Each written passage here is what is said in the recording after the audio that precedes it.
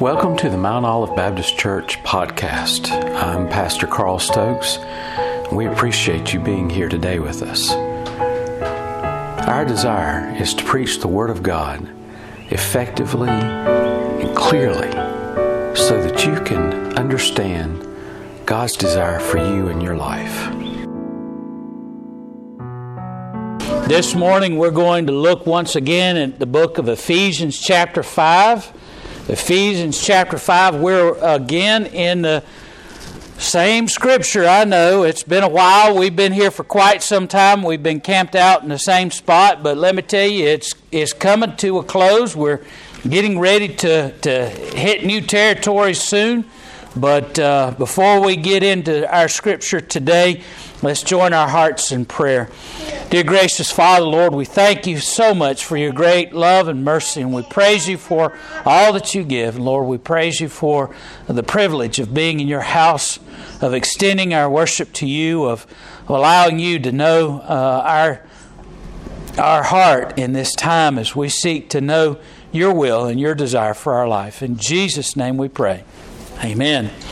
Amen. Ephesians chapter 5. We're still in the same passage of Scripture in Ephesians 5.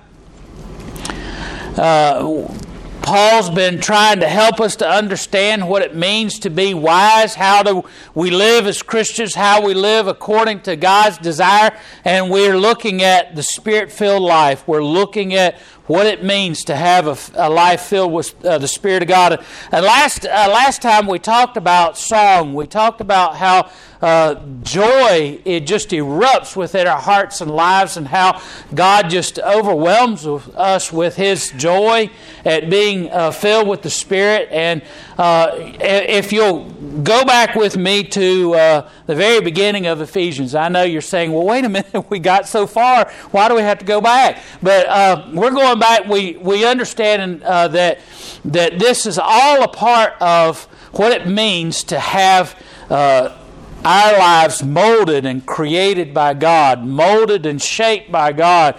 We looked at the first 3 chapters of Ephesians, and that was all about God's plan for us as His people. God's plan, what God wants for us. If you ever need to know what God desires, it's found in those first 3 chapters. He talked about His plan for our salvation. He talked about His changing our lives through a relationship with Him, and how He's preparing us for that time in which we'll be in His presence, inheritors of the gospel, of the wonderful gospel that God has given us, but also inheritors with the joint heirs with Jesus Christ. And so that's the first 3 chapters. Then we looked at chapter 4, and we're going to go through chapter 6 of how we apply that, how we put that together.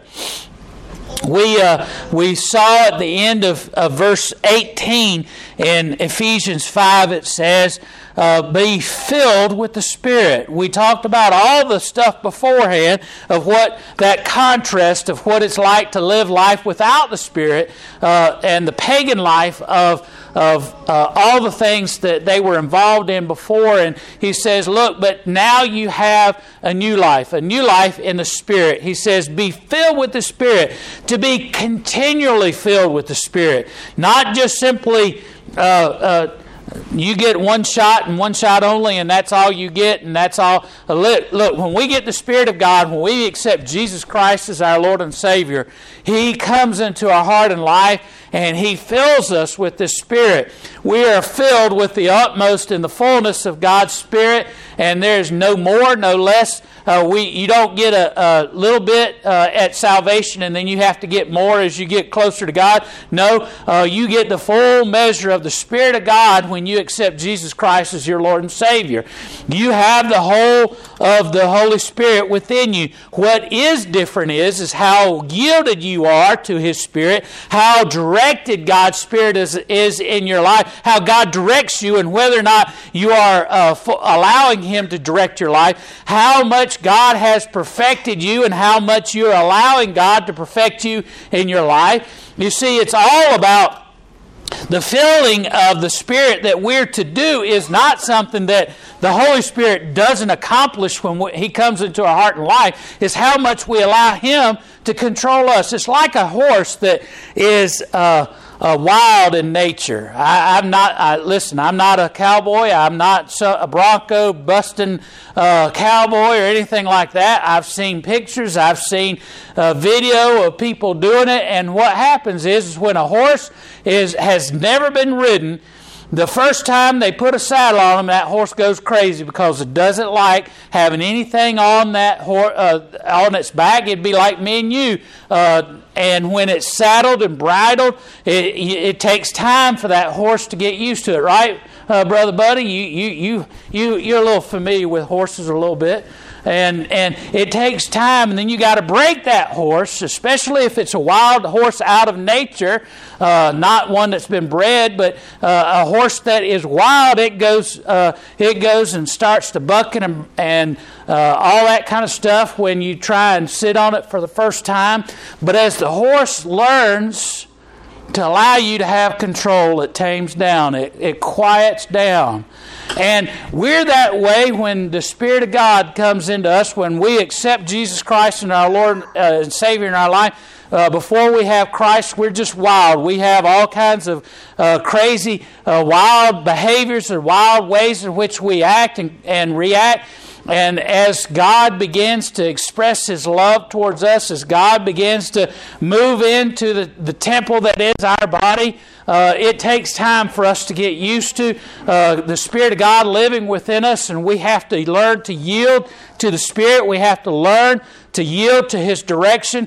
We have to allow Him to perfect our lives, and we have to allow Him to control us. It's all about our reaction to the Spirit of God. It's not because we got too little of the Holy Spirit, but because we are not yet yielding. Jesus Christ was filled with the Spirit. In Luke chapter 4 it says, and Jesus being filled with the Spirit, full of the Spirit, went down and was baptized.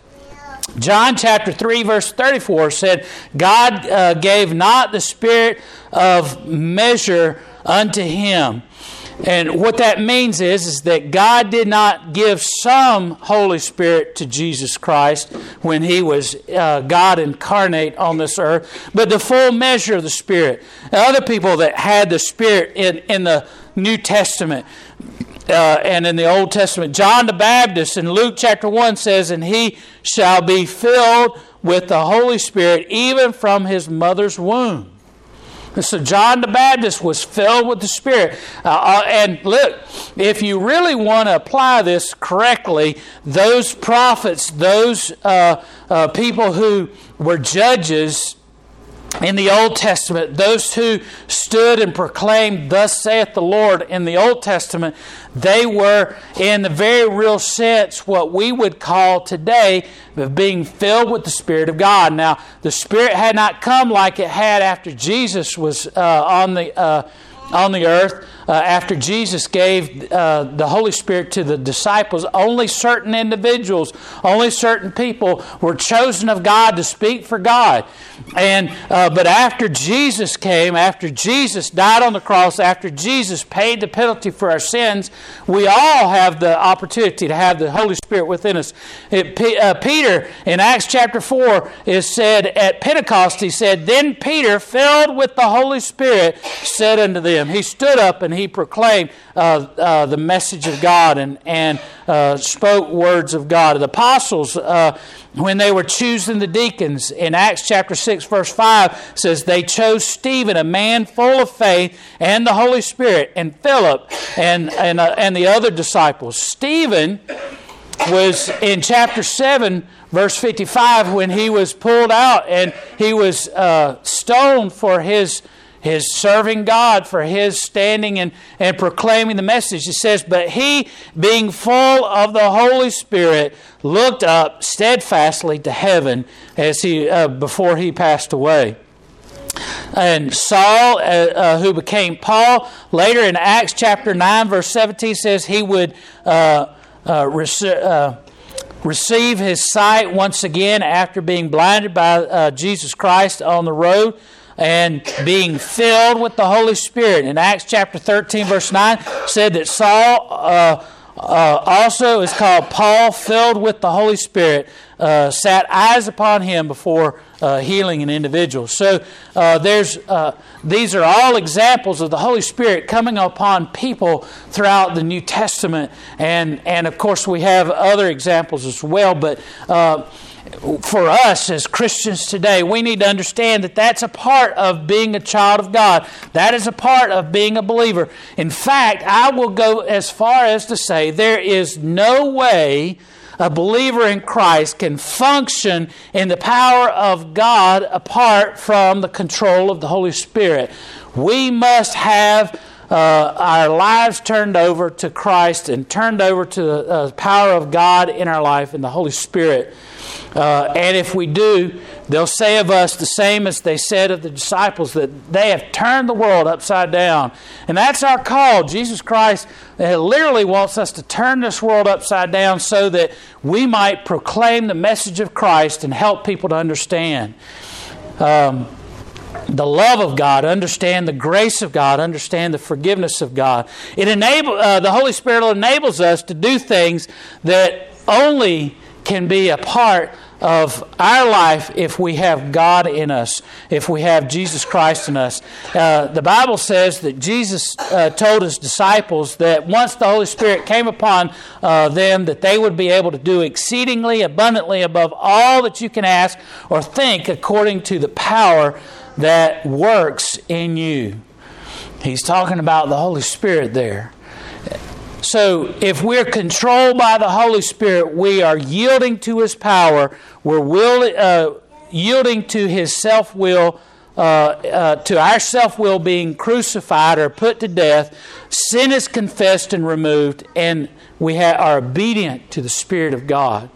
All of this is necessary for us to serve God. In order for us to truly live for Him and to do His will, for us to really have, a lot of times churches say, well, we want to get back to the old way of doing things. We want to get back to the way in which it was for the disciples, where they were serving the community. They were doing things in the community, and people were able to see that God was within them, and people were coming, and their assembly multiplied. It didn't just add with people, they multiplied in terms of numbers of people coming.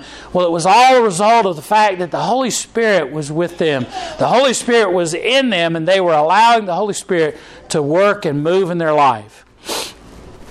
So, all of your position in Christ is discussed in chapters 1 through 3, and all of your practice of serving God, of living for God, living for Christ, is in chapters 4 through 6, and all of this involves being filled with the Spirit. You can't do any of this without the Spirit of God living in you and having control in your life, having the ability to do the things that God desires for you to do. So we looked at the contrast between living a life filled with the Spirit and living a life of being controlled by the things of this world. Then we looked at the command of be filled with the Spirit. And then we saw the consequences. We talked about the consequences are singing psalms and hymns and spiritual songs. And we talked about how this is really directed to the consequences of the Spirit of God in ourselves, toward God, and then toward others. That we sing songs as an outpouring of an overflow of the Holy Spirit in our life. This is a joy-filled heart, and we sing songs to ourselves. We're singing because of what God has done in us. And then we looked at the second one, towards God, and the consequence towards God is that when we have the Spirit of God in us, we'll proclaim thanks to Him, and then towards others, submitting towards one another. These are the blessings that are the consequences of living a life of being Spirit-filled. So, what about the second consequence that we need to look at? Let's look at this. Verses 19 and 20 says, be filled with the Spirit, speaking to yourselves in psalms and hymns and spiritual songs, singing and making melody in your heart to the Lord. That's where we were last week. Giving thanks always for all things unto God and the Father in the name of our Lord Jesus Christ, submitting yourselves one to another in the fear of God. And so what we want to do is focus on this last part here, verse 20. The second consequence of having a Spirit-filled life is that we are conscious of what God has done for us. We're aware of all the things that God has done. One of the greatest aspects of having a Spirit-filled life is the ability to understand all the things that God has done for us. God is filling our life. When we have a Spirit-filled, Christ-conscious, Word-filled, obedient, faithful Christian, we will give thanks to God for everything in our life.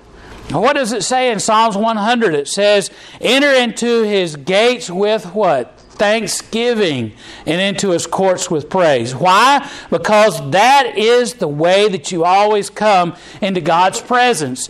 We cannot be ushered into the presence of God through the Holy Spirit living and dwelling within us without giving praise, without giving thanks. We express that joy that God has filled our life with the Holy Spirit in song, and then we begin to give thanks unto Him for all that He has done. William Hendrickson says, when a person prays without thanksgiving, when a person prays without thanksgiving, he has clipped the wings of prayer so that it cannot rise. We enter into His gates with thanksgiving and into His courts with praise. Oh, be thankful unto Him and bless His name. So the greatest worship that you can give God is thanksgiving. I wish this would have coincided a little bit later into November with us talking about Thanksgiving, because this is the perfect sermon for Thanksgiving Day. But we're to give thanks in all that God has done. To be thankful is the epitome of worship. It is the ultimate worship of God. Thanksgiving is ultimately recognizing God and all that He has done, and that God is the source of everything in our life.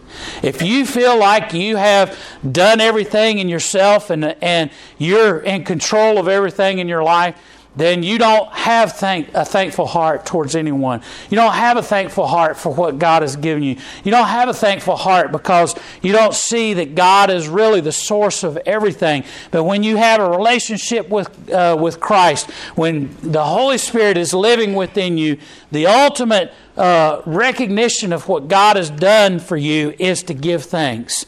It is ultimately a crucifixion of self. In the midst of everything, to be able to say, God be praised. In the midst of all the problems and all the things that are going on, it sees you see the pain, you see the suffering, you see the difficulty in your job or relationships that you're having. You see all the struggles that you might be having. And in the midst of all of that, to be able to say, to God be the glory. In the midst of all of that, to say, thank you, God, for all that you're doing for me. In spite of all the things that are going wrong, I give you praise. Romans 8:28 says, and all things work together for good for those who love Him and worship Him. So we need to worship Him. Ultimate worship says thanks to God even in the hard times. For those who are dying, for those who are going through a difficult time in your life, to be able to give thanks to God. Because why? Because you know that it can be ultimately used for God's purpose. God's sovereignty in your life is to mold you and to shape you into the person He desires for you to be, to accomplish His task. That is, my friends, called Christian maturity. You want to know how to be a mature Christian? That's it in a nutshell. Being able to praise God. Now, we're not talking about being happy. We're not talking about that kind of feeling. It's praising God even in the midst of sorrow and difficulty. We have the supreme example of this in Job. Remember Job? He had he was this man who was serving God, and in the midst of all of that, Satan comes to Jesus and comes to God in heaven, and he says, I'm going about seeing about all the things that I could do and all the trouble I can get in. And God says, have you considered my servant Job? You see how wonderful he is? And Satan said, look, it's only because you're blessing him. Take your hand off of him, allow things to happen to him, and I can guarantee you he will curse you. And God says, well, let's put that to the test. And God said, okay, you can do this and you can do that. And God allowed Satan to afflict him with sores all over his body. He allowed him to lose all that he had. He lost his children. He lost all of his wealth. He lost all of his possessions. He lost everything in his life. And still he praised God. And he said in the midst of all of that, when his friends came along and tried to accuse him of doing something bad, he said, naked I came into the world, naked I'll leave. I'll leave this world the same way that God brought me into it.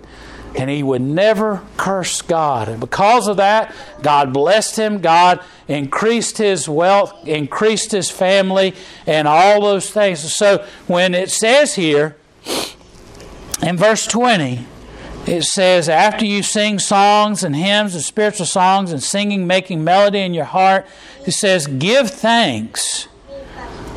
Well, when are we to be thankful? It says, give thanks when? Always. We're to give thanks in all circumstances, just like Job. Job says, I'm going to give thanks to God even when it looks like everything is falling apart, when all of these things are going through the most difficult time in my life. I'm going to praise God. I'm going to thank God. Because now, Job wished he didn't live out of being born. He wished that he didn't go through all that sorrow, but he still didn't curse God, and he still was appreciative to God for all that he had and all that he had experienced in life.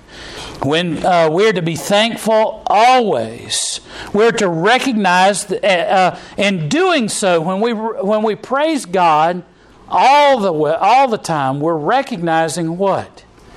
We're recognizing that God's in control. When we know that God is in control, we know that He's in control when the things are going good. It's easy to thank God when all the things are just happy-go-lucky and everything just seems to be wonderful. It's easy to thank God. Well, sometimes we forget. Sometimes we get to the point where we get so distracted by all the things that are happening that we forget to thank God. When we get sick and all that, when we get better, all of a sudden we're just right back into the world, and we sometimes forget to thank God for bringing us healing. Or when a loved one is sick and then gets well, we forget a lot of times to thank God for the fact that He brought them through. We prayed at the altar. We implored our hearts that God would bring healing. But when they are healed, so many times we forget to thank Him.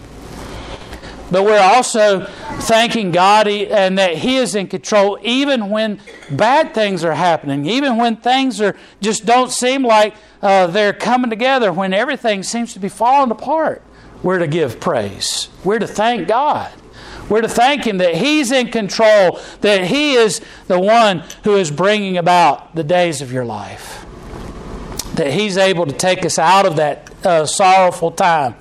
It recognizes not only that God's in control of our life, but that God is conforming us into the image of Christ. He is molding and shaping us into the image of Christ. 1 Thessalonians 5:18 says that we are to give thanks in everything. In everything give thanks. So what are the three categories of those who are thankful? Well, like I said, we have, first of all, those who are thankful for the blessings. It's always this is the easiest form of thanksgiving. It's when things are going good, like when the Israelites were between the Red Sea and Pharaoh's army. Oh, they were full of griping and complaining when it looked like they were going to die. But when God split open the Red Sea and enabled them to walk across on dry land, and then the Pharaoh's army chased after them, and God closed up the waters and destroyed all of Pharaoh's army, boy, they let out in song. They just sang and they gave thanks and they rejoiced and they sang so many songs because of what God had done for them. That's so easy to do. When things are good, it's easy. It's easy for us to give thanks. And we should do it in spite of how easy it is, because we need to remember that it is God that has done these things. It's God that has delivered us. It's God that's brought us victory. But we also need to do the little bit harder thing, and that is to thank God before the battle begins for the victory that is to come. To thank God for the battle before the battle comes, for the victory that is to come. And I'm reminded of Jesus Christ as He's heard about one of His beloved friends, Lazarus, passing away. Lazarus is passed away, and word comes to Jesus and the disciples as they're a distance away, and Jesus waits a little while. And the disciples can't understand that, other than maybe that Jesus knows that he's not as sick as he really, the message seemed to indicate. But Jesus doesn't go immediately, and then when Jesus goes, when he's still afar off, the family, Mary and Martha, come out and they're crying and wailing because Lazarus has already died.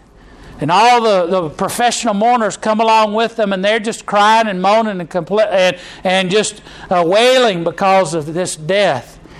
And before Jesus raises Lazarus, he prays to God, giving thanks, because God was enabling them to see what Jesus knew, and that was that He was Lord over death and the grave. That Jesus was the Creator God. That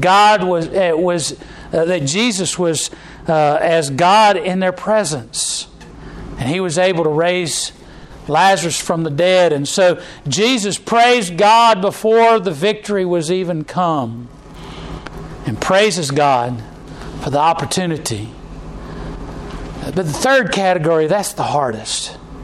That's the hardest category of all. That's to praise God and be thankful to God even in the midst of the battle, when it looks like you are losing. When it looks like everything, all is lost. When it appears as though everything is in turmoil and nothing is going to come out. That's like Jonah in the whale in the midst of being in a great fish before God delivers him. Giving thanks to God. Giving thanks because he knows that things look rough and things look as though everything is pointing to his demise. He's praying for deliverance, but it's not certain that it would come. That's like Shadrach, Meshach, and Abednego praising God as they're being taken to the great furnace, because they wouldn't bow before the king's idol. And praising God because they would have the opportunity to die as a witness for God. That's like Daniel praising God in the midst of the lion's den. Oh, it looked like he was going to be eaten up by those lions. It looked like there was defeat coming. But he praised God in the midst of it. It's like Jesus. In the midst of his praying that God would deliver the cup from him before going to the cross. And it looks like defeat is coming. Before anyone else can see it, he knows that the soldiers are on their way to take him, and he's going to be beaten. He's going to be crucified, to give thanks to God in the midst of it. We need to give thanks to God in the midst of... Which one are you? Are you the person that only thanks God when it seems as though everything's working good, and you only thank God only in the good times, only when things work out? Or are you able to thank God in the midst of turmoil and struggle? Before the battle even begins, you thank God for the victory. Or are you able to do the hardest one? To thank God in the midst of defeat, in the midst of all the troubles, in the midst of all the struggles. To thank God in spite of that. Like Job. And to thank God even when it looks like certain defeat. Because you know God's in control. Because you know that God is able to be glorified and that God's Word is to be able to be shared. That God's message of His love, His hope, His grace, His mercy, His forgiveness will go forth. Which one are you? Let's pray. Dear gracious Father, Lord, we do thank You for all that You've given us, for all that You've supplied. And Lord, help us to be thankful in the midst of all that happens in our life. Whether good times or bad, in the midst of struggles, in the midst of turmoil and pain and suffering, Lord, help us to be able to express our thanks to You. Lord, help us to lift our voices and praise You in our most difficult times. Lord, help us to keep our eyes upon You and remember that You are in control of all things. Lord, we give honor and glory to You in Jesus' name. Amen.